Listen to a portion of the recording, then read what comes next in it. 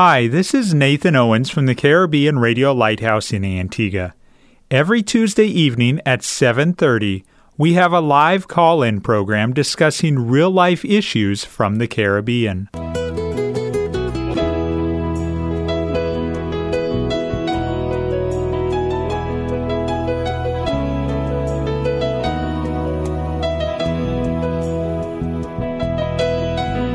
Sanctify them through thy truth.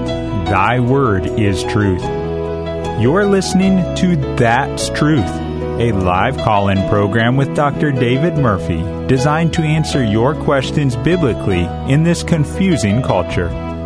Dr. Murphy has over 30 years of counseling and ministry experience here in the Caribbean and is ready to answer your questions according to truth. Good evening and welcome to another exciting episode of That's Truth. As usual, I'm Nathan Owens and I'm sitting in the studio of the Caribbean Radio Lighthouse. Sitting across the broadcast desk from me is Pastor Dr. David Murphy. Good evening, Pastor. Good evening, Brother Nathan, and very good evening to those who might be listening to the program. We are very thankful that you have taken time out of your Tuesday evening routine. I know that it seems like with every passing day, every passing year, Pastor, we get busier and busier and busier, and we really appreciate you taking time out of your Tuesday evening routine to join us here on That's Truth. It is Tuesday evening. It's 7:33 in our studios and across the Eastern Caribbean, and we're going to start out the episode tonight with a question that came in, Pastor, after the program last week via WhatsApp from St. Kitts. And the individual sent in a video which is entitled, "Is Donald Trump Protecting Noah's Ark?" And I'm going to just give a real brief summary of the video. It's on YouTube. It's by Marcus Rogers. And again, it's titled, "Is Donald Trump Protecting Noah's Ark?" And his premise, or one of his statements, was that Trump, although he's not a Christian man, was put in the position of President of the United States by God, and God allowed him to be president in order to give America another chance to repent and rebuild. Now it's like a 38-minute video, so there is a lot of information he shares in there. Pastor, the listener is asking whether you agreed with the information that was shared. If you can just kind of share some of the highlights that stood out to you. Well, I listened to the video, and I thought most of what the guy said, I am in agreement with his sentiments. I know it's a very controversial subject to be talking about because the whole world is polarized over Donald Trump. But the reality is that it is very, very clear that God appoints leaders of world governments. And there's no doubt in my mind that that happened in case of Obama, and it happened in case of Trump for two different reasons. My view is that for Obama, basically, it was to push the gay agenda, which I don't think anybody could ever doubt that the gay lifestyle and the acceptance of this type of lifestyle would have been accepted, except he'd been used to promote that, and he went across the globe promoting it. But also the allowing Russia to get back into the Middle East. There's no doubt in my mind that if he was not there, Russia would not have gone in, because when Russia went in, she went in very secretly. But that is part of the Bible prophecy of the alliance of Russia with the Arab nations coming against Israel. So I saw that, and I felt that was what happened. In case of Donald Trump, I think nobody in the world thought Donald Trump would win. Let's be very honest. It's a miracle that he won. I just heard somebody said, I think the same guy said that there was nobody more qualified as a woman to be the president. Looking at her dossier, her qualifications, her training, her experience, and it's miraculous that he was appointed and became the president. And I think that is true as well. I think that nobody has protected Christianity more than Donald Trump. You can call him a rogue, you can call him whatever, a scam, whatever it is. But he has peeled back a lot of the laws of America that will have taken rights from believers. And I think that he is there for that particular purpose. I also think that the gentleman said that this virus probably came at the time where it gives people enough time now to really reflect with a view towards repentance. I don't know the mind of God in regard to this, but it made a lot of sense to me that we've had 2 or 3 months. Nobody could have ever perceived that we would have had 2 or 3 months to really not be engaged in our normal work, etc., and had time to think, to get away with the family, etc., etc. I think that was a moment for us to reflect on our lives, on our homes, on our families, on our nation, on our future. And I think that in a sense, if you take the two together, that he has helped to. And when he says that defend the ark, he compares the ark and the Tower of Babel. The ark is Christianity. The Tower of Babel is humanism and ungodliness, and that's why he used the word protecting the ark. And I think that when I listened to the guy, I never heard him before. His name is Marcus Rogers. I found that he's very fluent, very charismatic. I think he's very, very coherent as well.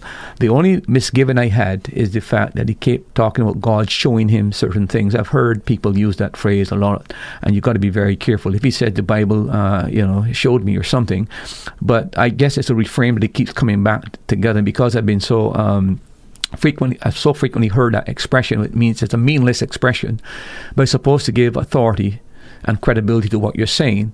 That was my only mishap, that he kept going back to that as though he had some special door to God and God was speaking to him directly on these matters. But I would say I have no problem with the video. The lady who thinks she was concerned about her son who had received it as well. Based on this video, I would not in any way discourage my son from listening to another video of this person. I really think that he is biblical in what he says. That is up to what I heard. I don't know what will come after. Right. But I am saying, as far as this video is concerned, first time I've heard him, I agree with the vast majority of his sentiments. I can't think of anything I disagree with except this refrain he keeps going back to, that God showed him and God showed him. Other than that, I thought it was a real outstanding video. One that, by the way, if you've got bias and prejudice, you are going to find it offensive. But the thing about it, that he's a black man, so he's not a white person saying these statements. So I think it would carry over much easier with the people in the Caribbean than if it perhaps came from somebody else of a different complexion. But I agreed with a lot what he said. Pastor, he made a comment in the video about the fact that he believed that every prophet in the Bible was involved in politics to some degree, but we in modern Western Christianity have started, at least in America, he's speaking to America, have started to separate Christianity affects this and compartmentalizing life. Would you agree with that Christianity should affect every area? Yeah, look, I kind of agree with him to some extent, but you've got to be very careful. We're not living in a theocracy like Israel's living in a theocracy, where the prophet basically was the right-hand man of the king, basically. And the prophets did speak to the nation. And deliver the message to the nations. I think that pastors should do that. I think preachers should do that. What I'm against is getting involved in the politics of the times. In other words, running for office so that you become a minister of government and you can't devote yourself to the study of the word and preaching of the word. You're against the pastor running for office. Yeah, I'm against but not against a Christian. No, I think if I was an unbeliever and I felt gifted in that area, I would be more than ever emboldened to try to get into politics of some kind, to try to change the society in the direction in which the nations are going. I see nothing wrong with that. But I don't think it's a job of a pastor who's called to the ministry to be engaged in those kind of activities. But I think the lay people in the church ought to get involved. I keep telling people, had not laymen like Wilberforce and Granville Sharp and those kind of guys in the Parliament of England, had they not engaged in the politics, I'm not too sure if slavery would have lasted much longer. Let me put it that way. I think eventually would have ended. But it's the influence of those men in those positions and using their moral clout, and especially bringing the Bible against the conscience of the nation of that time, that turned back the whole atrocity of slavery and was able to bring about the emancipation. So I'm for people getting involved in those kind of things. But politics is a dirty game. You got to be prepared to go into politics and maybe serve one term. You can't sell your soul just for election and to remain in power, because there are a lot of things that need changing, and clearly the majority of people are not for a lot of what Christians would hold to.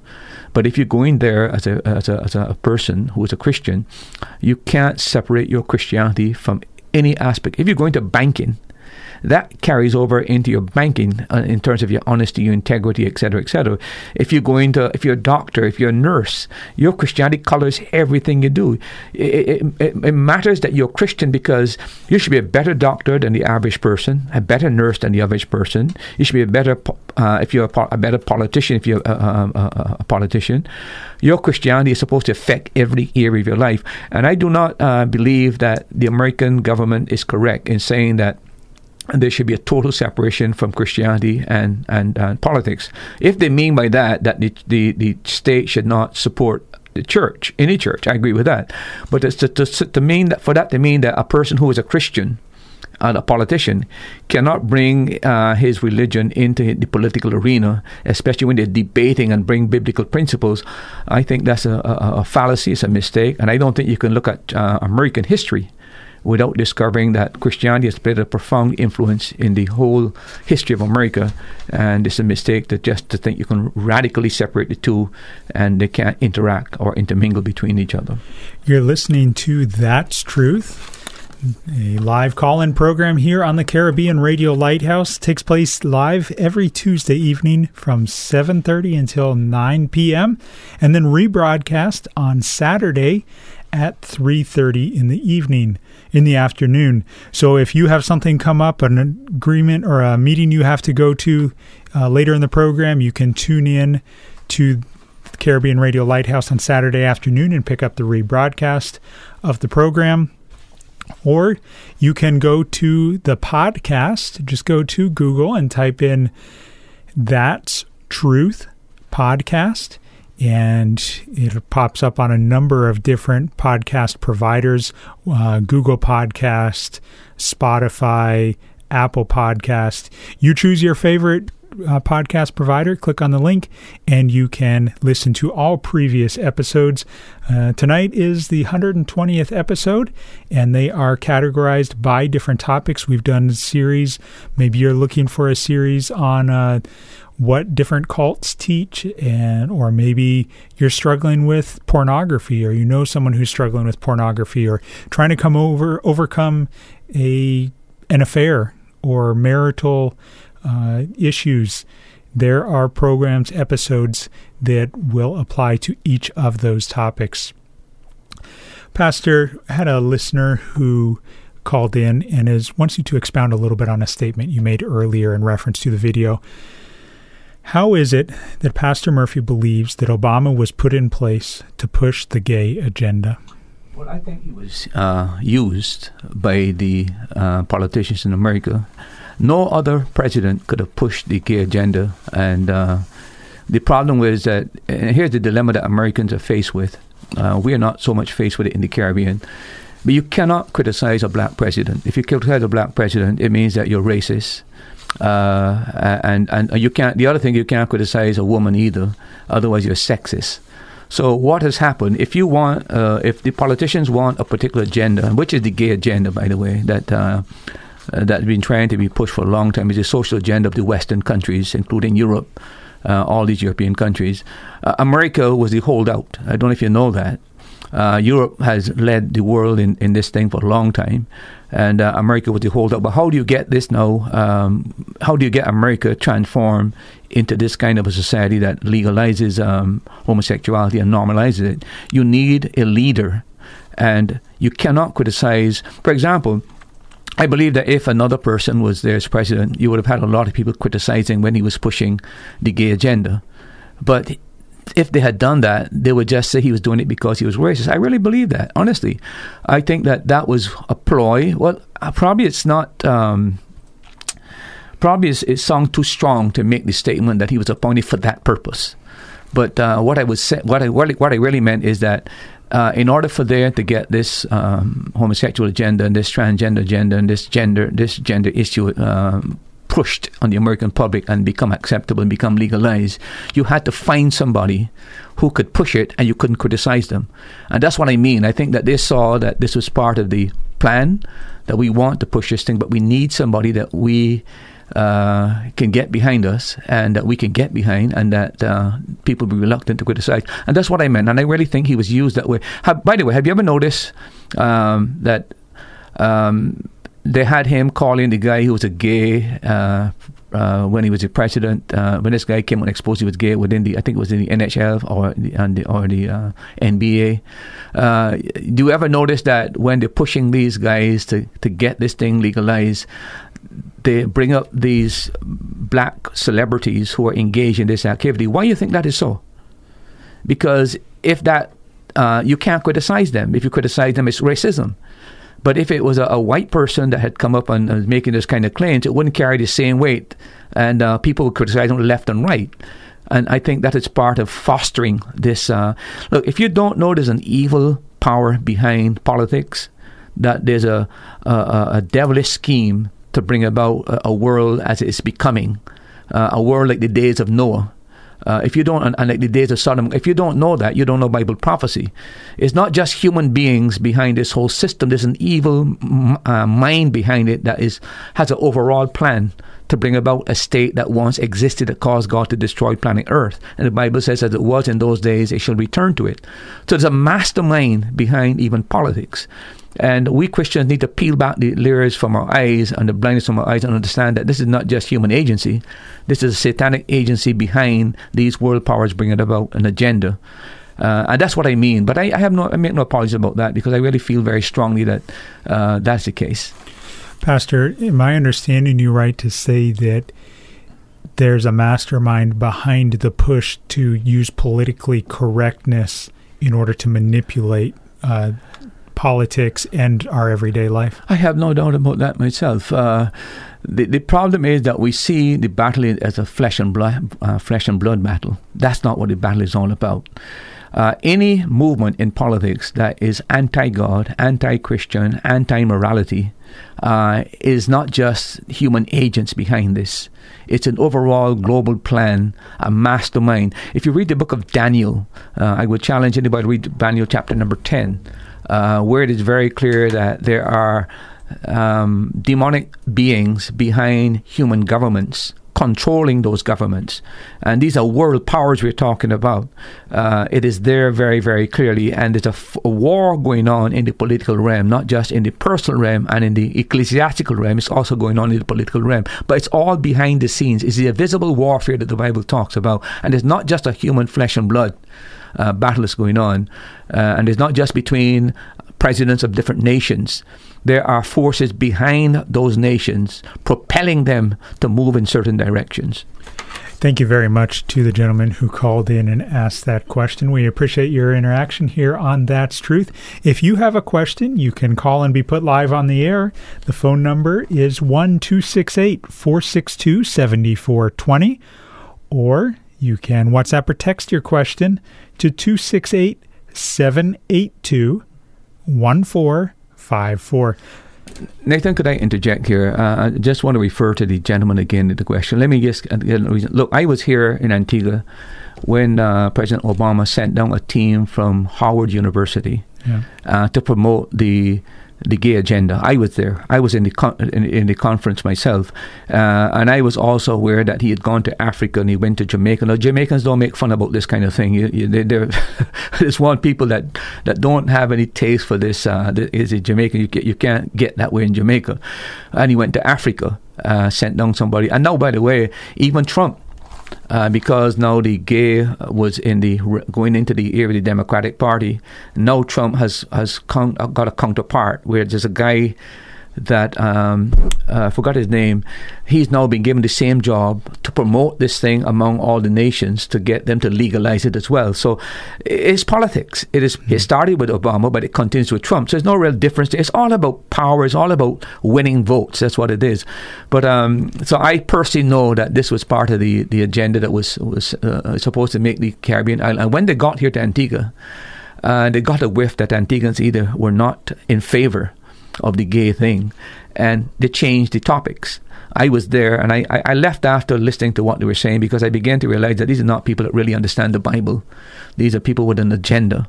And I eventually walked out and actually wrote on the leaflet that they gave me, "Are you sure these men are accredited theologians?" Because what they were saying was total nonsense. Can you give us just a brief overview of some of you said nonsense that was being said, just so that we can have on our radar what we need to be aware of? One of the things that I think this is the key thing that really got me very upset when he said that the Bible is not about Christ, it's about us. About us? Yeah, it's about us. I was so shocked to hear him make that kind of a statement. From Genesis to Revelation, the whole story is about Christ. His coming, his ancestry, his credentials, his pedigree, all of that, everything. Every single book of the Bible speaks about Christ. So when he made that statement, it was the most outlandish statement but when I look at the credentials of these men, I mean, these men have got high qualifications according to what is written on the book. But it said to me that they'd been to apostate schools who are no longer, a lot of these schools that were great theological seminaries before, Yale, Harvard, even Cambridge and London, these were all started by Christians and started to do Christian training. But these used to be the great bulwarks of Christianity. Now they're the fountainheads of apostasy. So I'm not surprised when I see these schools that they've been to. I understand then where the theology is coming from. Pastor, we have a text message that has come in from St. Kitts Nevis. Good night, Pastor Murphy. Please explain the following.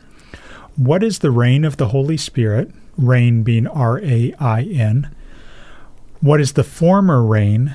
And what is the latter rain? What is the early rain? Thanks. And Joel, this may be the passage that the individual is referencing. Joel chapter 2, verse 23 says, Be glad then, ye children of Zion, and rejoice in the Lord your God. For he hath given you the former rain moderately, and he will cause it to come down for you, the rain, the former rain, and the latter rain in the first month. Look, I could give you a general answer to that question, but I would like to deal with it next week with it more thoroughly. This is a text that has been taken out of its context, I must say, and the Pentecostals will use it to say that, just like the first rain came at Pentecost, the second rain is going to come, and this is what we are currently experiencing, this explosion of the charismatic movement. That's what we're saying. But that has nothing to do with what Joel was saying in that particular passage. But I like to deal with it more thoroughly, and I don't want to. I'm just going to give you a quick answer off my head, but I just want to deal with it more thoroughly next time. I hope the person who sent it in would allow me to do that. Thank you very much for sending that question in from St. Kitts Nevis, and I've made a note here, and we will start out next week's episode. Joel what? He said Joel. Joel chapter 2, verse 23. Okay. And we will start out next week's episode, Lord willing, with that particular question and have a much more thorough answer for you. Again, thank you for those of you who have already interacted with us in the episode tonight.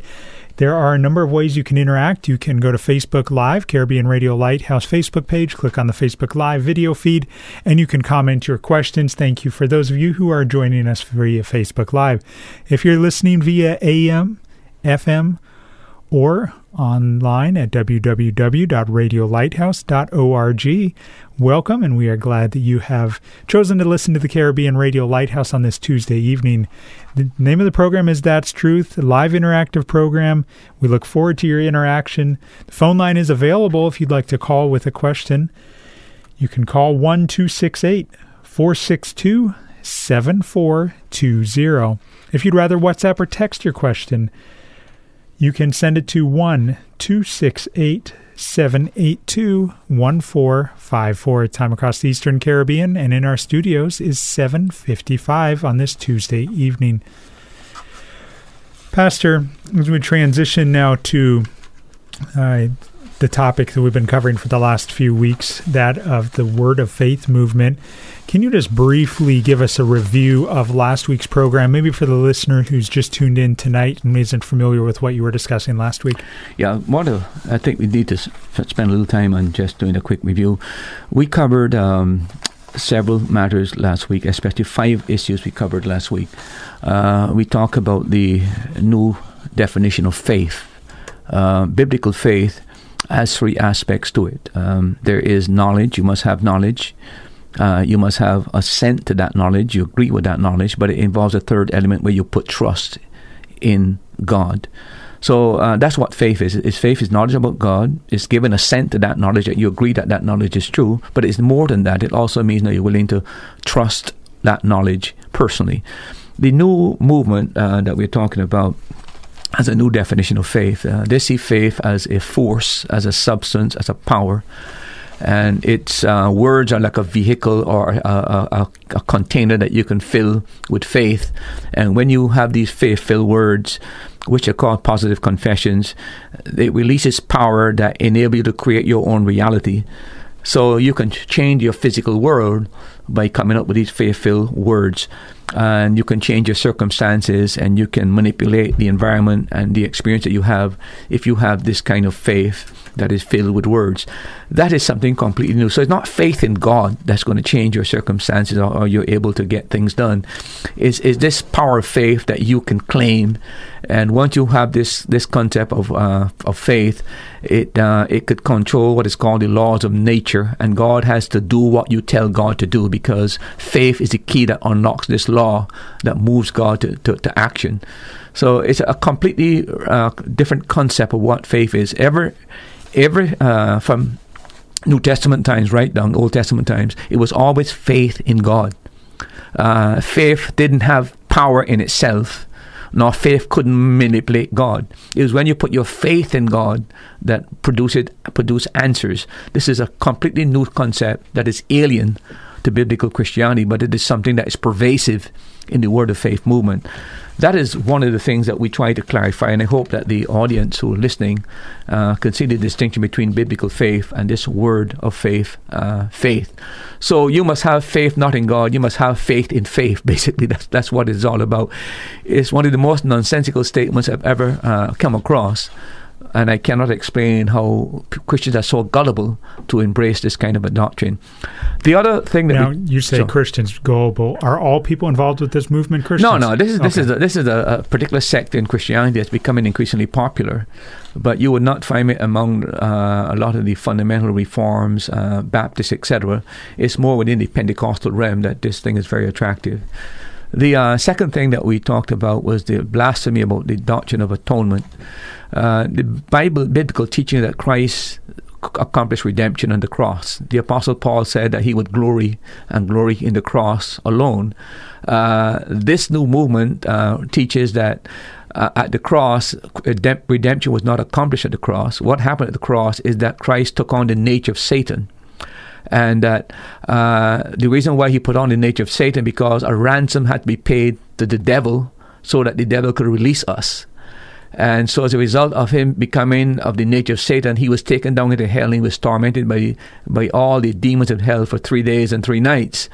And then as a result of that, he was reincarnated and transformed and became born again in hell.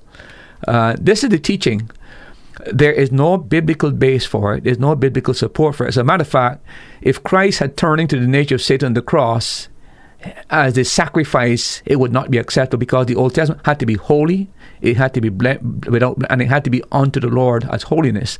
So it's a complete distortion of the biblical doctrine of redemption.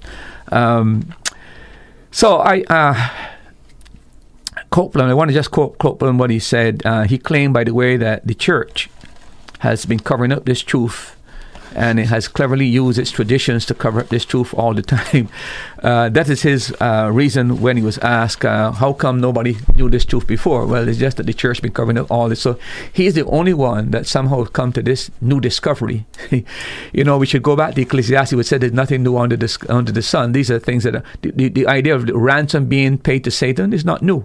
This is just something that, if you read church history, this was a doctrine that was taught by a heretical group, but now is now embraced by this Word of Faith movement. What are they trying to accomplish by teaching that particular doctrine? Well, I try to understand. Is it just a mastermind of Satan trying to mislead people? Well, behind every deviant doctrine, there's what the Bible calls the doctrine of demons in the last days. I have no doubt about that as well. But I just think that people who have been exposed to the truth for so long and have rejected the truth are actually, in a sense, judicially blind by God, so that they accept a lot of these errors. It's not just in the last days and when the Bible talks about after the second coming, when the man of sin would appear, that those who did not receive the knowledge of the truth would be blinded. Remember that God judicially blinded Israel. All the truth they had in the Old Testament, yet when the Messiah came, they rejected the Messiah. And now the nation is in a state of unbelief. Read Romans, and Paul explains that God has got them in a state of unbelief until the time of the Gentiles be fulfilled. And I do think that God judicially blinds people who are exposed to the truth again and again. You'll meet people once in a while, Nathan, who will tell you that they can't believe, or they've sinned beyond recovery, or that God no longer speaks to them. Those people are very serious. They are aware that they have heard the message again and again and again and again. They've turned their ears off. They've not listened to God. And then suddenly discover that God no longer speaks to them. It's the same thing that happened to Pharaoh, that God hardens Pharaoh's heart. I think that can also happen today as well. You were talking about kind of reviewing. You talked about the faith, the atonement. And then I want to talk a little about the emotion of God. And what I mean by the emotion of God, the funny thing about this movement is that while it's demoting God, it's elevating man. I think we'll deal with the godhood of man in our program tonight. But they've demoted God in three ways, Nathan. Number one, they've made God a dependent being. God cannot do anything without faith. See? Faith is the power that God has to tap into. So faith is the source of God's power. And God used faith-filled words to create the world. See, so he's not an independent God that can operate apart from faith. He needs faith like we need faith, because faith is what unlocks the secret laws of the spirit world. So God is a dependent being now. He's not an all-powerful, independent being that can do what he wants to and sovereign. He, like us, have got to operate on the basis of faith. The other way in which they've limited God is that they confine God to act within the laws of the spirit world. Just like we need to find out what those laws are to make the spirit world work for us, God has to operate on that same basis. And then the third thing is that God needs permission to intervene on planet Earth. Now, I've never heard anything more ridiculous than this one, right? But Frederick Price said these words, and I quote, "Now, this is a shocker, but God has to be given permission to work in this earthly realm on the behalf of man." Now, you may ask the question, well, why would he make that statement? This is what he believes. He believes that when God gave Adam dominion of the earth, it meant that God no longer had dominion. So Adam was given dominion, and God turned over the world to Adam, and God could not intervene in it. So he goes on to say, so God cannot do anything in this earth unless we let him in. This is Frederick Price. The way to let him in is to give him permission. So this is not a sovereign God. This is a God that is dependent on man, and since man is the God of this world, God needs man to get back in on planet Earth. So if he wants to whip Satan, man has to give him permission to come back on planet Earth to work and bring about redemption. It's the most bizarre doctrine I've ever heard. Now listen, when God made Adam and gave Adam stewardship of planet Earth, okay, he was not a god of the earth. He was the steward of the earth, reigning under God. That's the biblical teaching. But these men have carried it to another extent, and so they take it very, very, very little. So God is a dependent God who depends on faith. He's restrained by certain spiritual laws. He needs man's permission to work on planet Earth. Now, if you want to call something idolatry, this is idolatry. This is an idol God. This is not the Bible God. This is a humanized God. This is now man making God in his own image. The tables have turned now. God made man in his own image. Now man turning back and making God in his own image. So this is what you might call paganism that has entered the church. And by the way, Copeland could tell you what God looks like. I think I mentioned that last time. He's 6 feet tall. He has a hand span of 9 inches. He weighs about 200 pounds, and he looks exactly like a human being, like a man if you see him. This is total theological hogwash, but this is what has entered the church. Right? So you now have a God that is limited as far as these men are concerned. As you mentioned, some of those, like you said, hogwash, false doctrines, they still, even though you've said some of them maybe 3 times, 3 different episodes, make me cringe. And I'm thankful for this plexiglass wall between us that we have for COVID, hoping that if there is some holy lightning that strikes you, I'm protected from it. But in all seriousness, it just makes me cringe. Even more than when we talked about Mormons or Jehovah's Witness, it's accepted so much as Christianity, and it's doctrine of demons. If you think you've heard anything, when we, in the later part of the program, we begin to talk about the godhood of man, and I am going to quote maybe more than a dozen Christian leaders today who are making those statements. You wonder how the earth doesn't open up and consume them, right? Yeah. But this is the level of blasphemy that we reach today, and the level of apostasy that in the church, before, if a man would make a statement like that, people would walk out. Today, that has all changed, because the whole mindset of the world has changed. It's not only the church that's saying these things, it's the New Age movement that's saying, it's the Eastern religions that are saying. So you have a whole compendium of groups that have been emphasizing this, not just in church, but also when you do these training sessions for business people, etc., etc. You practice yoga, and all of these basically are saying the same thing, that man needs to discover that he has powers within that are so potentially godlike, but he is not aware of how to tap into those powers. And each one of these movements are teaching you how to tap into those powers to recognize your godhood. So these things are out there, not only in the world, but also now begin to creep into the church. So you have a complete global compromise, and it's leading to what is the final lie of 2 Thessalonians chapter 2, that the man of sin is coming, called his son of perdition, and the Bible said the world will believe the lie. What's the lie? That he is God, sits in the temple of God, claiming that he is God. The final lie is that man is God, and one man will rise up and tells you the world, this is how I came to this higher I am God, and you can be God too. And that's why the Bible says the whole world is going to worship him, because he's going to display that he has found the secret that everybody's looking to, and the secret is, here's the secret to godhood. But that is the ultimate lie that started in the Garden of Eden and will find its culmination in the final times. So it's not surprising that these things are happening.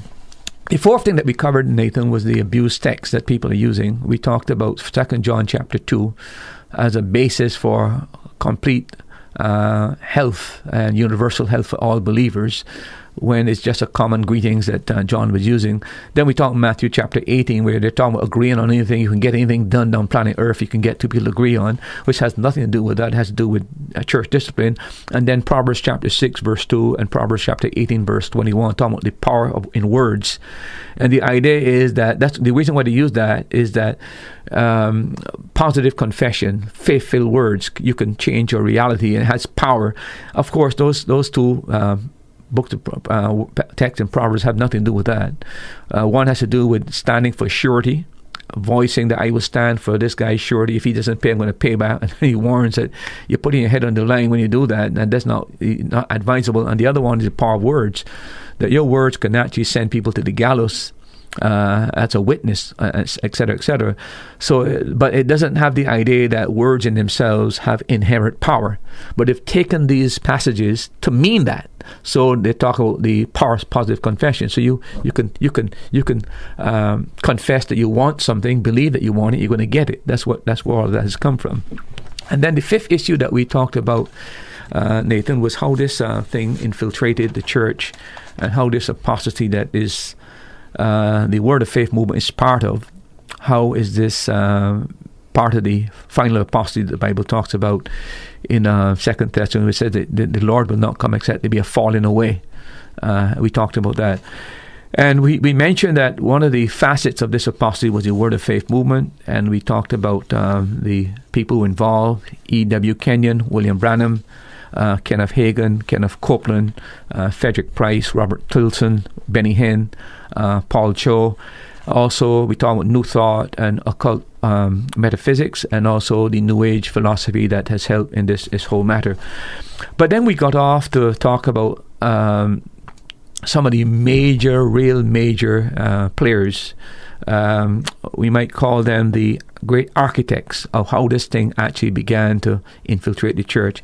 We talk about the guy Teilhard de Chardin, the French priest who was also a paleontologist, who was an apostate Roman Catholic that the Roman Catholic Church banned from even publishing his books. He was also a Jesuit. He is the guy that talk about this soul power that is evolving and creating what is called a collective superconsciousness, where man will meet God at the omega point and man will merge with God. So the whole idea, this higher consciousness thing, he is the guy that is the intellectual behind it, and talking about this higher consciousness, etc. And eventually it would lead to a new age. He said that a day is coming when the converging of the human spirits will transcend space and matter and mystically join God at the omega point. This is his quotation of what he actually taught and what he actually believed. So he dreamt about a humanity merging and realizing its godhood and finally becoming part of God. The other major player I talked about was a guy Napoleon Hill.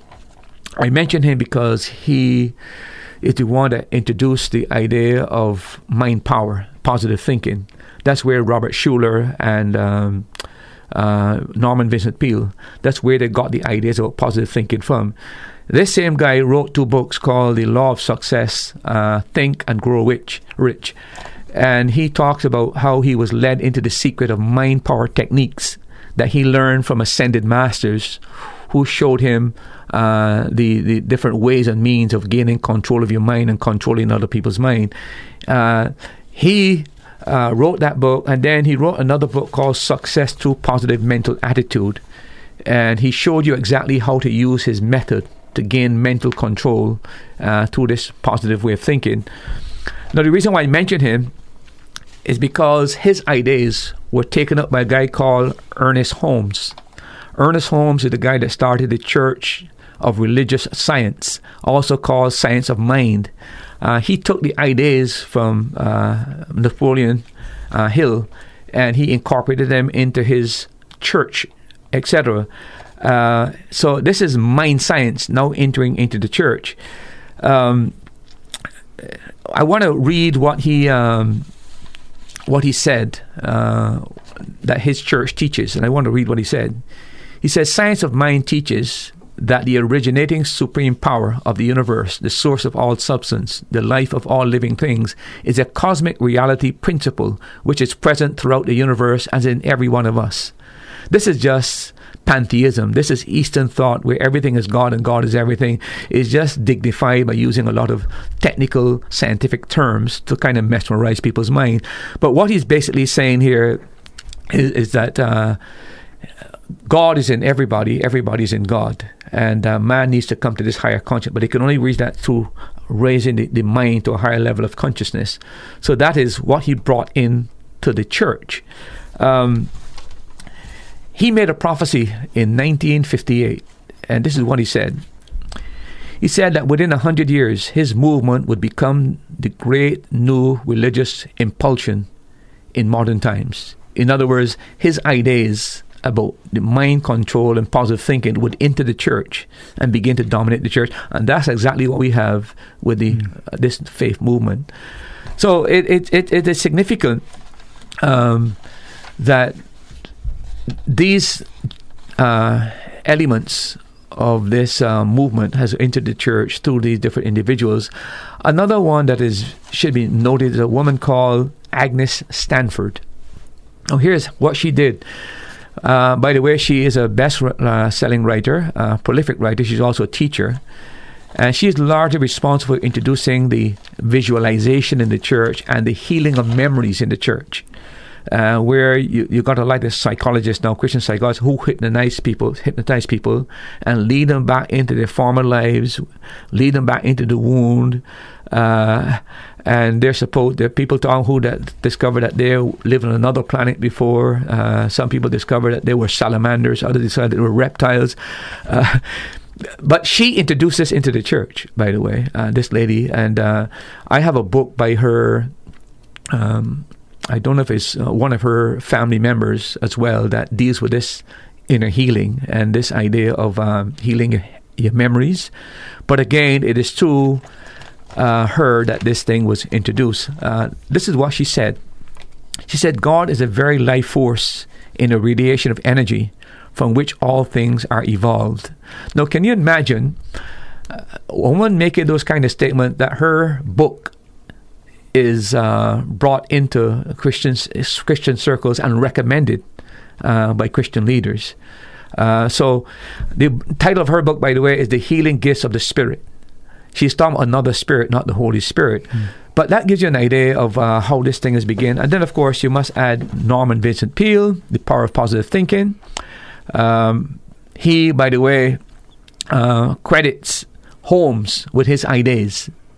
So notice that Holmes took Tillier's ideas, brought them in, and now we got this guy Vincent Peale, and then the guy Robert Schuller, who borrowed his ideas from Vincent Peale and came up with what's called possibility thinking. You see the circle? One leads to the other until now this thing is full blown within the church.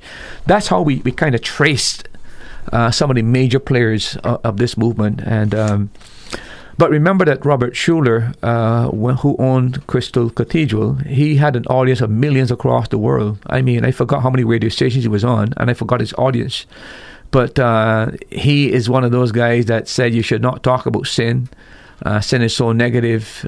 This is a pastor, by the way. I don't know if you ever heard him. No. You never heard of his name either? I've seen him on television when he was pastor at Crystal Cathedral. I think he's dead now. But he was very, very popular, tremendous audience, large church, but teaching heresy.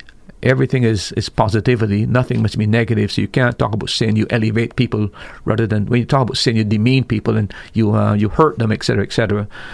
So that is, we just gave you a kind of a panoramic survey of what we covered and how a lot of this doctrine has begun to infiltrate the church. It comes in, Jude talks about false teachers coming as creepers. They're subtly coming to the church. And this is what has happened with Christianity. It has opened its doors to every kind of bird, as it were, and all of these doctrines are now in the church and creating massive confusion. And when you begin to speak out against these things, you'll be surprised that so many Christians are now saying, but you're so negative, you shouldn't be saying anything about these things, These are people who are calling the name of God.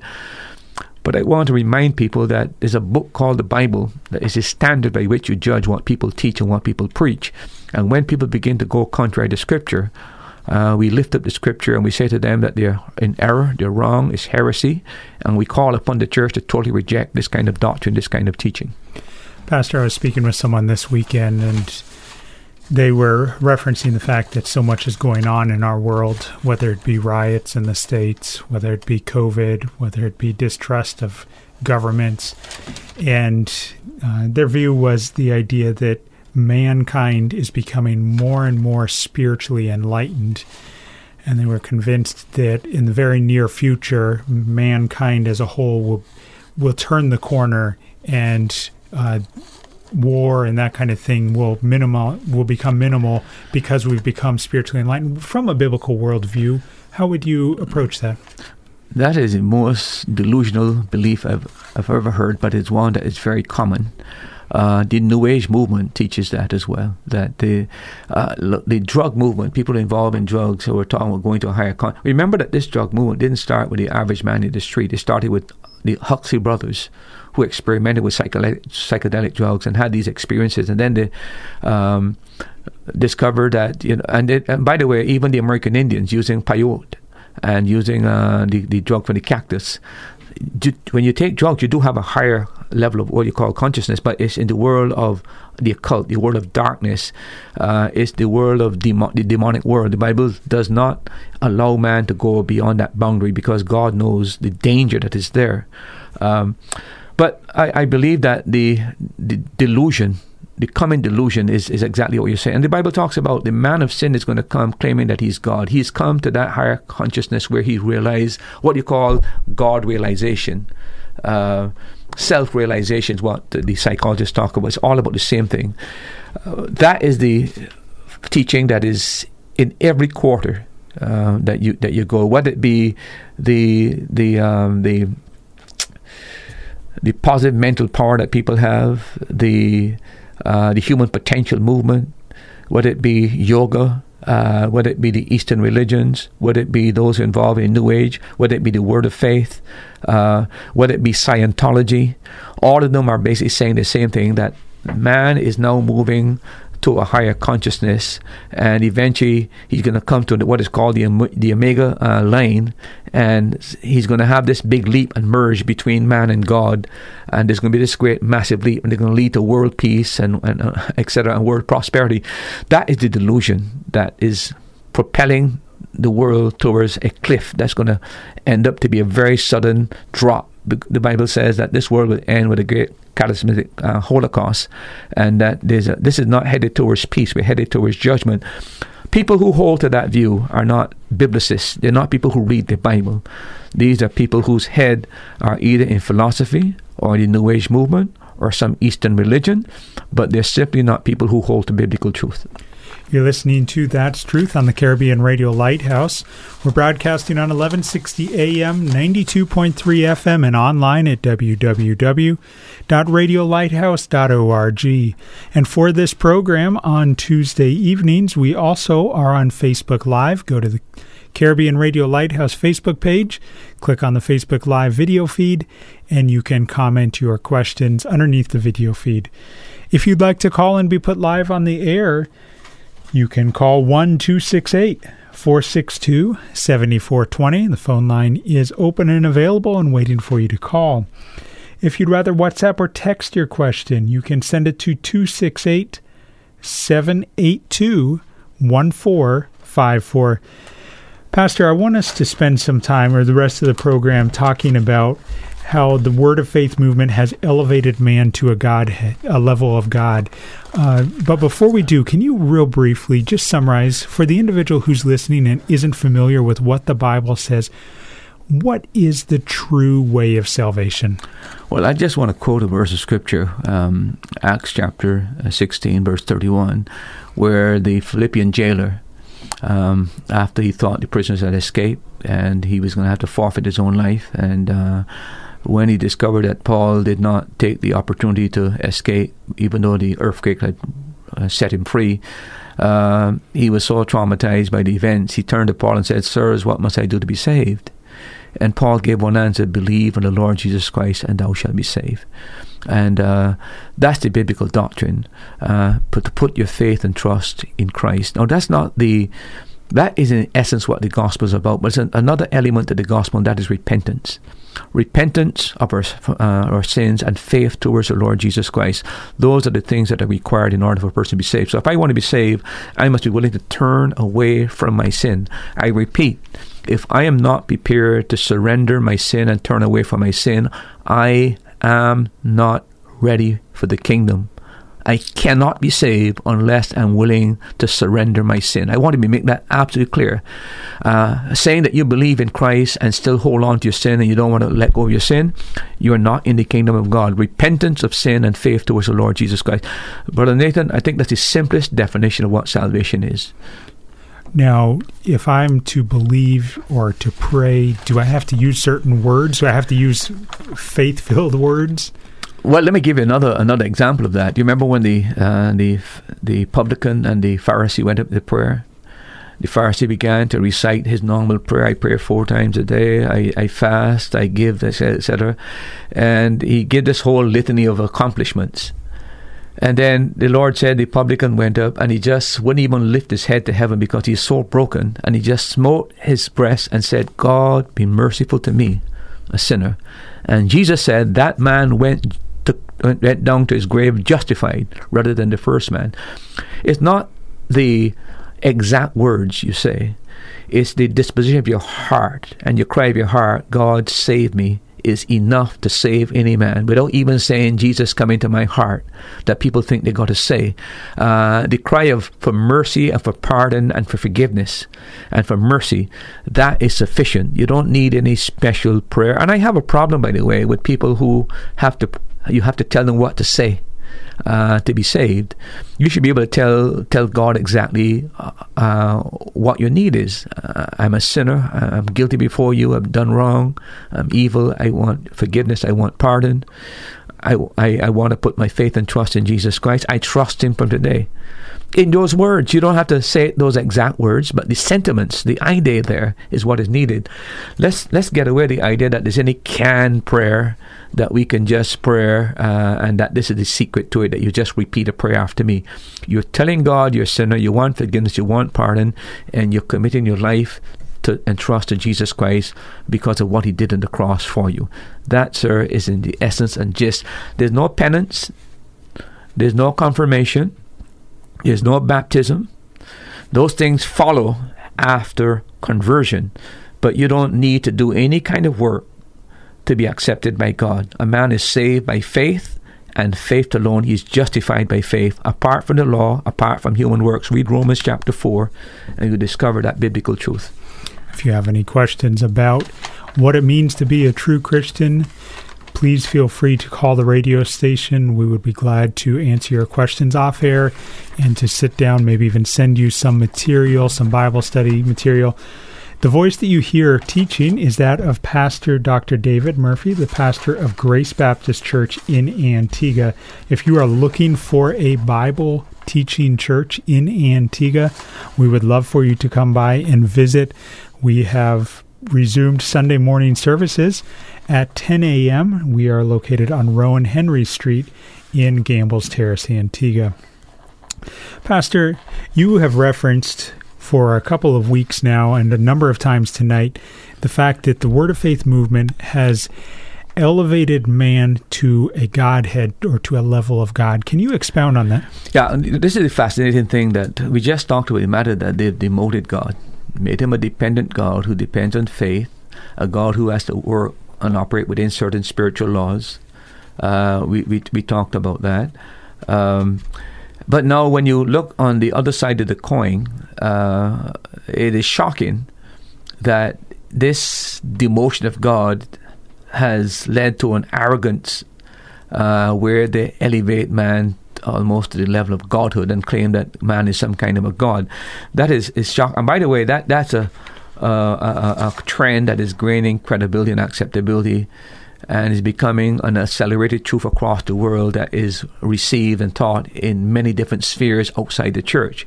I want to spend some time with that, Nathan, and kind of show you how this is in the church and how it's not only in the church, but it's in almost every other branch of religion that's outside of Christianity. And it's a shocker that they're all saying the same thing. It's like there's a conspiracy to elevate man to godhood and to demote God. But this is the shocking thing that you'll discover. I want to quote some of the Word of Faith preachers and let you hear what they said. These are their own words. This is a guy called Frederick Price. Now, he's a TV evangelist and teacher in Los Angeles.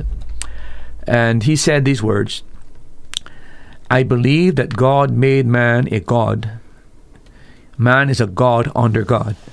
Wow. Now, this is not quoting somebody else. This is his exact words. Now, what kind of man, preacher and evangelist would get up and tell people that?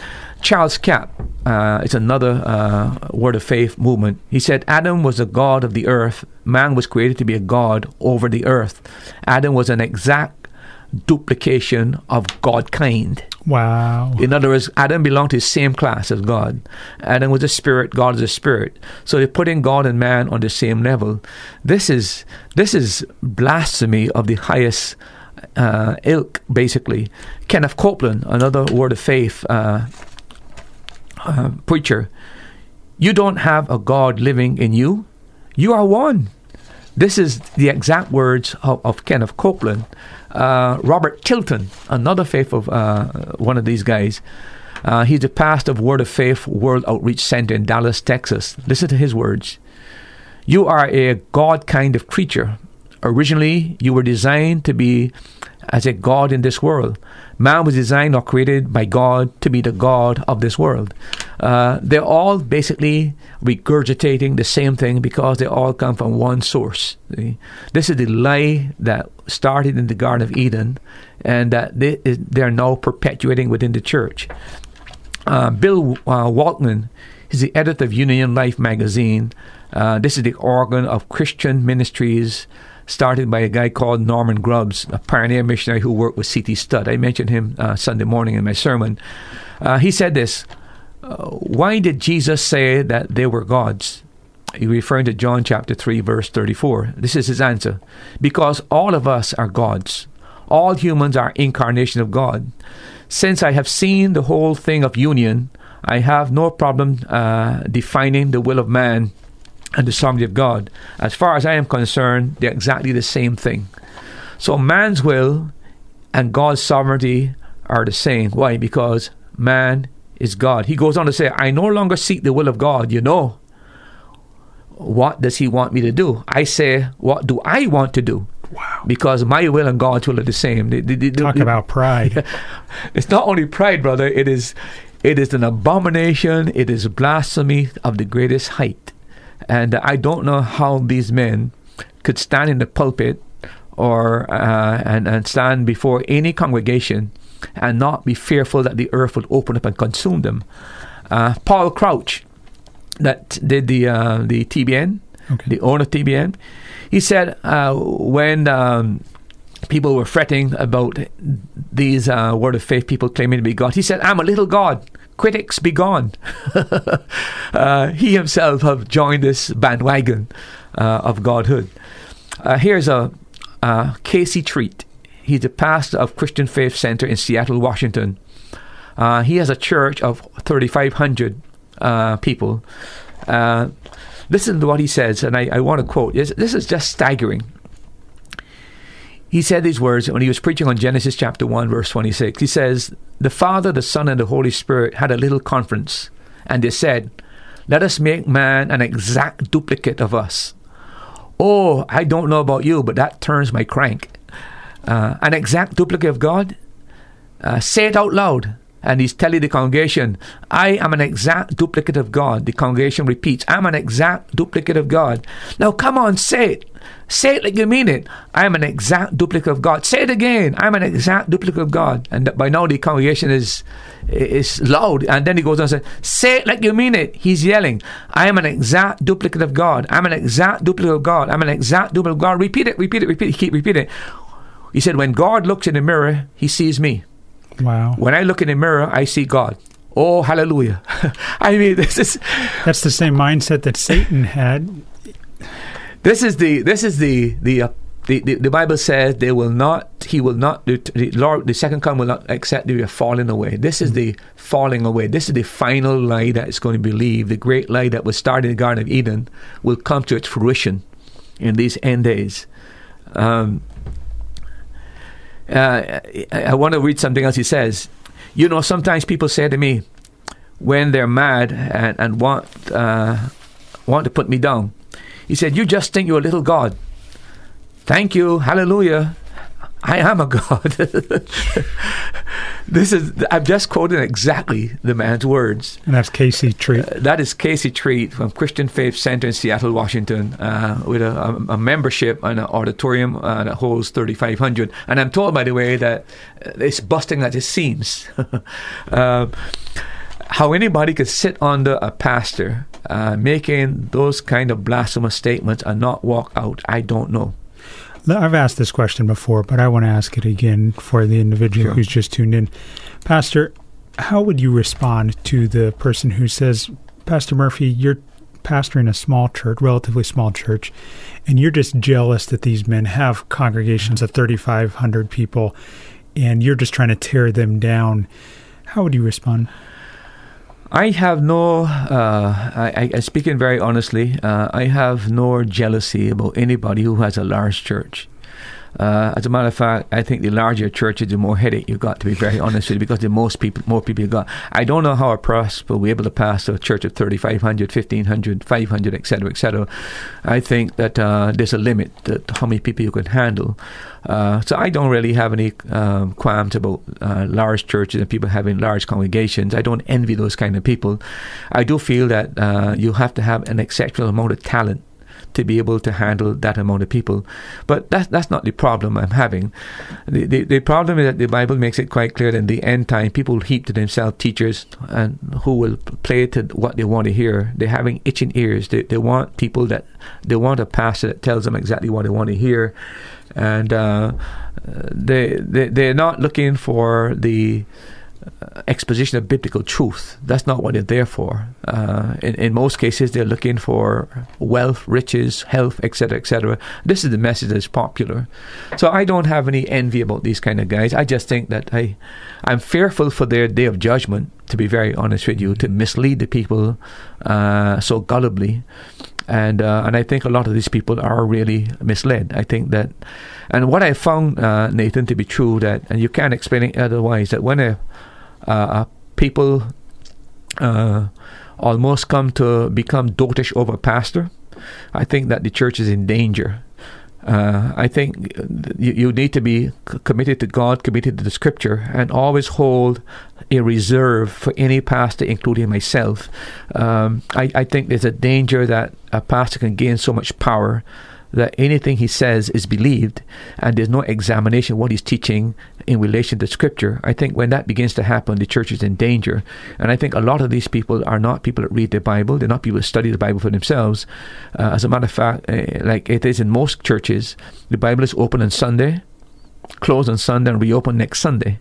There's no ongoing examination of Scripture, so therefore there's no discernment. I think that's what's happened with these guys. But I don't have any jealousy over these guys. I just am broken that anybody can make these kind of statements and are not fearful of the danger and misleading people and be held accountable for the souls of men. That is my great concern. What is your basis or your authority for making these statements in criticizing what they are teaching? Well, the Bible tells us to prove all things. The Bible tells us that we as Christians should test the things and test the spirits. You cannot read the epistle that Paul wrote, especially the ones in the pastoral epistles, where Paul is giving Timothy directives and making it sure that he studied to show himself approved unto God, a workman rightly dividing the word of truth. So we take the Scriptures as the basis. It is also Old Testament Scripture says, to the law and the testimony, if they speak not according to these things, is because there's no truth in them. And then, of course, we have the marvelous example of the Bereans, when the Apostle Paul is preaching at Berea, yet the Christians are examining the Scriptures and see how what Paul is teaching, if it parallels what the Bible is teaching there. And the Bible says that they were noble in doing that. So the Bible commends that. And I just think it's common sense. If you believe there's a devil, if you believe there's deception in the world, and our Lord warns against that, we've only got one proper tool to deal with deception, and that is truth. And there's only one place to find truth, that's the Word of God. And that becomes the standard by which we judge what these men are saying. Pastor, we have a caller. It's Nathan calling from Nevis. Thank you for calling, Nathan, and go ahead with your question, please. Yes, good evening. Good evening, Nathan. How are you doing? I'm not doing too badly. I'm here listening to the program. Well, I hope you... Interested as usual. Thank you very much, sir. I would like you to expound on the verse in Luke chapter 11, verse 24, okay, where Peter, when he passed the other day after Jesus crossed the fig tree and saw it dry, Peter called him to remembrance what happened to it, how quickly it dried down. And he said to Peter, have faith in God. And verse 24 says something like this: whatsoever thing you desire, when you pray, believe that you receive it and you shall have it. Can you read the context to me, Nathan? If it there, please. Did you say Luke 11:24? Yes. I think it begins at verse 20, something like that. Okay. So I'm looking at Luke 11:24, and it says, when the unclean spirit is gone out of a man, he walk... Not Luke, it's Mark. Mark. Okay. Mark 11:24. Thank you. I will pull that one up. Mark 11:24 says... Mark 11:24 reads as follows: Therefore I say unto you, what things soever ye desire, when ye pray, believe that ye receive them, and ye shall have them. And I'm going to go back to verse 22. And Jesus answering said unto them, have faith in God, for verily, verily, I say unto you, that whosoever shall say unto this mountain, be thou removed, and thou cast into the sea, and shall not doubt in his heart, but shall believe that these things which he saith shall come to pass, he shall have whatsoever he saith. And the verse in question, therefore I say unto you, whatsoever ye desire, when ye pray, believe ye that ye receive them, and ye shall receive them. Verses following, there's two verses following. It says, and when ye stand praying, forgive, if ye have aught against any, that your Father also, which is in heaven, may forgive you your trespass. But if ye do not forgive, neither will your Father, which is in heaven, forgive your trespass. Mm-hmm. Nathan, it says exactly what it says there, and I think it means what it says there. But the only comment I would make, that is not the only condition under which prayer is answered. This is one particular aspect of teaching. There are other passages, for example, in John, which said if we ask anything according to his will, he will grant it. So in this case, he's emphasizing the importance of really believing. And if a person really truly believes that a particular thing that he wants, that is God's will. Now, I can't believe, because I have believed that I want a car, that is not a basis for me coming to God and saying I want a car. Is this car God's will? When I really believe that this car is God's will, and I'm convinced it's God's will, then I go in prayer with God, to God about the matter. And if it is within God's will, it will be answered. But the idea that I can get anything I want is actually taking the verse and stretching it too much, because this is just one verse of Scripture. You have to look at the overall context of what the Bible teaches on prayer. And that's the danger of people. They always select one verse and isolate that verse from the other general tenets of what the general tenets of Scripture teaches on prayer, and just take that one verse. You can't do that with the Bible, because there are other verses of Scripture that deals with the matter of prayer and the conditions that need to be met to get prayer answered. In this one, it is very, very clear that you've got to believe, truly believe, in order to get what you want. But that's not the only basis of getting what you want. You must also, what you believe must be within God's will, because the Bible makes it quite clear, if you ask anything according to God's will, he will answer it. So we got to balance two things. And there are other things as well, by the way, but these two things are not opposed to each other. I can want something so much, because I want it doesn't mean that God is going to grant it to me. But if I believe that this is something that God wants within God's will, that takes on a new dimension now. So I think we got to take more than one verse of Scripture and balance out the Bible, because he's dealing with one incident where he's now teaching here the matter of belief, but it's also a passage that teaches the about of knowing God's will. These are not things that are poles apart. These are things that converge and are a part of getting the answer to prayer. So not only what I believe, but what I believe is within God's will. Then I can ask God, and it would be granted to me. But I can believe I want something, but have doubts that this is actually God's will. You're not going to get an answer to prayer. So there's more than one condition of getting prayer answered. Faith happens to be one, but that's not the only one. The matter of God's will is also important, and when it comes to getting God to answer prayer. Does that help? Okay, so that doesn't go in line with these faith preachers. But that's what they would use. That's the point I've been making, that they take verses of Scripture. The one verse. Correct. They take one verse of Scripture, ignore the other general tenet of Scripture that deals with prayer, and just use that as a basis for building a whole system of theology of prayer, and miss out what the Bible teaches in other aspects of it. Because I think you can agree with me. I can want something, really want something, but it might not be the right thing for me. It might not be God's will, even though I want it. And it cannot be that God will grant it to me because I just want it. God has to look at the overall picture of His will. Is this His will for my life? So I have to bring other factors into my prayer as to what I want. And by the way, that's the way that our Lord prayer, not my will, but thy will be done. I think that should be all our prayer. I mean, I can want something, but I'm not too sure if it's God's will. And my prayer will be, God, I want this, but if not according to your will, please don't give it to me. I think that's the way we should pray. Okay. God bless you. Thanks a lot. You're welcome, sir. Thank you very much for your call, Nathan. Keep listening from Nevis and keep encouraging others to tune in. Time across the Eastern Caribbean and in our studios is 8:45 on Tuesday evening.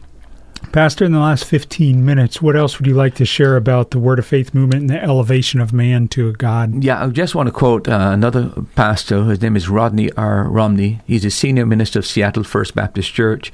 He wrote a book called The Journey to Inner Space, Finding God in Us. I want to quote what he said. To understand God is finally to realize our own godhood. Actual statement from his book. Jesus was not God. He was simply a man who knew the laws of God. Man's not a Christian. Yeah. He expected his followers to realize the Christ within them and their own consciousness. And by the way, in the same book, he recommends that you do Zen Buddhism, yoga, Sufism, and TM. Now, this is a pastor. See, that's why I said this thing has entered the church, and it's coming from all directions. Leaving off those Christian quotations I gave you, I now want to move into other groups that are teaching the same thing. Take the Mormons, which we have a church here in Antigua. We got different ones in the Caribbean as well. I think everybody knows that the ambition of every active male Mormon is to become a god. His whole dream is that one day he would become a god and have his own world, have his own goddess, and produce children who will inhabit other planets. Now, how is this same concept of godhood now that was so offensive before when it was first brought up in Mormonism has now crept into the church and is being spoken of so much? Brigham Young, by the way, the Mormon president, in June 8th, 1873, when he was preaching at the Mormon Tabernacle in Salt Lake City, this is what he says, Nathan. Listen to these words. The devil told the truth about godhood. I do not blame Mother Eve. I would not have had her miss eating the forbidden fruit for anything. Yeah. Pastor, we have a caller from Antigua. Thank you for calling. Go ahead with your question, please. Good night, Pastor. Good night, madam. Question, Pastor Murphy. Yes, please. If a person are unable to read properly and to understand the scriptures, yes, and they attend one of these churches where they're teaching these false things, and they really believe what the person is saying, would they be held responsible for not, like they go to hell? Would they be held responsible? Would they be judged for that, or is the person who misled them? Well, both would be judged. The person who misled and the person who was misled into teaching. You remember that our Lord told the people that you don't even go to you not only going to hell, but you make people twice the children of hell. You remember that statement by our Lord? He's aware that these people were misleading people. That's why, by the way, he left his greatest vitriol and criticism not to the ordinary man, to the religious leaders who were misleading the people, the blind leading the blind. He said to them, woe unto you snakes, you whitened sepulchres. His venom was for those people because he saw clearly what they were doing. They were taking advantage of people and misleading them. They were going to hell themselves and making people twice the children of hell. But that's what I like to be clear about, because if I do not understand by reading for myself, I do not understand, and somebody telling me this is the right way, this is it. How must I know that is the right way or the wrong way? Madam, I understand your dilemma. That's where, in actual fact, that's where reading is so important. I mean, look. I have known one or two adults who can't read, to be very honest with you. I know that situation. I've tried to help one in particular, and I guess it's something about men the embarrassment of having to go to your ABC and because that's how you have to start. And I wasn't successful because they weren't willing to go to that, even though it was to be done privately. I didn't want anybody to know, etc., etc. And I know there are people like that. I have a nephew in Barbados who is dyslexic.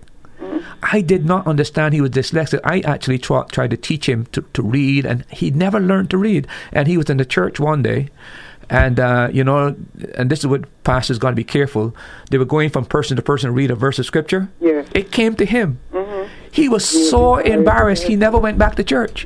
Right? So I'm aware of the pain. But listen, madam, the truth of the matter is, if I knew of somebody that was being misled, I would see it as my responsibility to try to at least to share with them what the Word of God teaches. But it's a serious matter for men in the church to be misleading people in this path. This is why you get so vexed and so angry and so upset about this matter. But people are responsible. But if the Holy Spirit, a person gets saved, the Holy Spirit comes to dwell in that person, I believe the Holy Spirit will give the discernment because He's the Spirit of truth. But that does not absolve the responsibility of being able to read the Word or hear the Word. And by the way, if a person can't read the Word, there are a lot of programs that you can know, like a CD that has the Word of God on it, that could just read it for you. So you don't have to have anybody read it for you. You can read it yourself. So that eliminates the problem of not being able to read by a person if they can get a CD or, well, it used to be cassettes, but now you can get it on CD. Even on their phones. You can even get it on your phone, that you don't need the pastor now to read or anybody to read to you. You can actually read the Bible. It can be read to you and you can hear it, hear the words. But it's a serious matter, madam. It's a real serious matter. I understand. I can hear your pain, to be honest with you. I know someone who I was related to. She's now passed, and all her life she never lived a Christian life. When she got sick, when she was dying, she said, "Don't worry about me. Jesus will take care of me." So I don't know if she went on to see the Lord or she went otherwise. Yeah. But all her life she never lived to serve the Lord. Well, all I can tell you, I don't want to, I mean, I've got to go what the book says. If a person has not put their faith and trust in Jesus Christ, there's no way they're going to get to God, no way they're going to get to heaven. He said, I believe in God and all the rest of it, but she never made a confession. Yeah, but that's what's needed, madam. That's what's needed. I mean, the Bible said the devils believe in, etc., but the devils are not saved. It's a matter of putting your personal faith and trust in Jesus Christ. Look, there are a lot of people who believe in God. The Muslims believe in God, the Hindus believe in God, but not the God of the Bible. It's something completely different. And that's why, it's our responsibility to go into all the world and preach the gospel. We have been given that burden, that responsibility, and we are not doing a very good job at it. That's why there's so many people who have not responded to the truth. But our job is not to save people. Our job is to deliver the message. We are messengers to tell people what the gospel teaches. And it's the Spirit of God to use the Word of God to bring them to faith and trust in Christ. But the gospel is only good news if it gets there on time. So we got to get the gospel out to people. And we have a responsibility to get that gospel out. And when the witnesses teach that there is no hell, and some people really believe that they're saying God is not a wicked God and He's not going to put you to burn forever and ever. Yeah. Again. Just 2 weeks ago, a witness told me that there's no hell. Yeah. My pastor is deceiving me, and they're teaching us wrong. Yeah. There's no hell. Yeah, well, listen, I was just preaching on Sunday morning, and I was talking about a guy called Arius.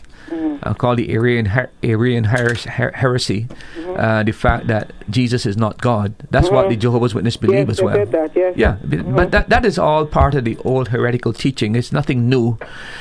Madam, all I will say to you, this is the day of deception. The only safeguard against deception is God's Word. The Bible says that if it were possible, even the elect would be deceived. The deception is going to be so subtle, so crafty, so stealthy, and so convincing that the Bible says, except God has shortened those days, even the elect could be deceived. Right. This is where we need to get serious about God's Word and get God's Word in our heart, in our minds, because it's the only safeguard against this false teaching. Okay. God bless you. Thanks for calling. God bless you too. Thank you. Bye-bye. Pastor, in the last 5 minutes of the program tonight, you were mentioning the Mormons. Are there other religions that have incorporated this elevate man to a level of God? Man, there's so many. I got 3 pages here, Nathan, that I can't share. I was planning to share these with the audience to give you an idea of how wide and broad this godhood of man is being increasingly becoming credible among people and being pushed in many different movements. I don't know if you ever heard of EST. It's called the eHeart Seminar Training. The founder is a guy called Werner eHeart. He's one of those guys that do a lot of training for corporations. And the idea is basically about mind power and tapping into the different methodology of controlling your mind and over matter, etc., etc. Even he said these words. He said, "You're a God in your universe." This is a man that does training in this area, in corporation, etc. But again, that's his conclusion. Buddhism, Maitreya Buddhism, says that man is an emerging God. This guy, Yogi, Maharishi Mahesh Yogi, that started TM, he said, the Bible said, "Be still and know that I am God." Yeah. He distorted that and said, "Be still and know that you are God." See? That's an exact quotation from him. Sun Myung Moon, that started the Moonie movement in America, he said, "God and man are one. Man is an incarnate God." I don't know if you noticed, but the goal of yoga is what is called self-realization.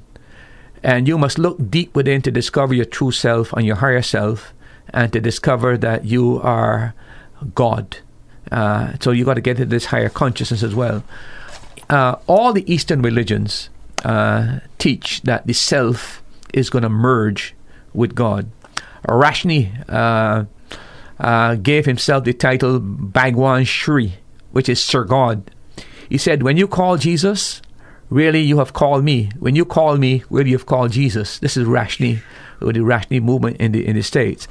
And I want to quote one other guy, which he's gone now. Thank God he's gone, Jim Jones. This is that quote from Jim Jones. He said, "It is written that you are gods."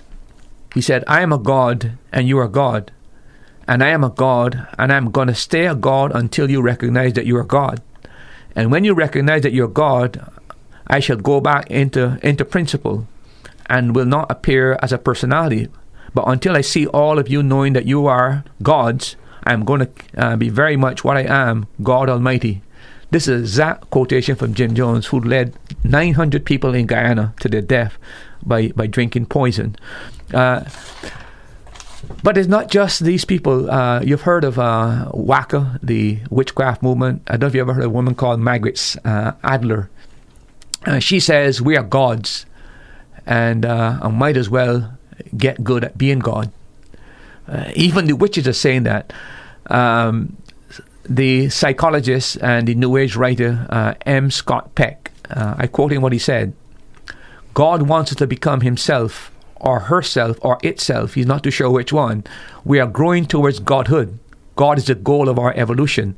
And then Shirley MacLaine, the book Out on the Limb, people have heard that New Age movement. In that she claims, "I am God." We could talk about Scientology, which is also another movement leading man towards godhood. It is part of the great apostasy. There's only one true God, and that's the living God, Jesus Christ. You have to get to know him. In the last 20 seconds, Pastor, do you believe that this mindset of man being God will be involved in the end times with the Antichrist, the beast, and the rising of the Catholic Church? Again, I would recommend anybody read 2 Thessalonians chapter 2. That gives you the epitome of this whole thing. The man, the son of perdition, claiming to be God, and sitting as God in the throne of God, the temple of God. I believe he will be the one claiming that he has reached his final phase of Godhood, a higher consciousness. It is part of the great delusionment of the end times. Thank you for listening to That's Truth. Thank you for joining us for today's program. We pray that the Holy Spirit uses the truths shared from God's Word to strengthen your faith. Now you've heard it. That's truth.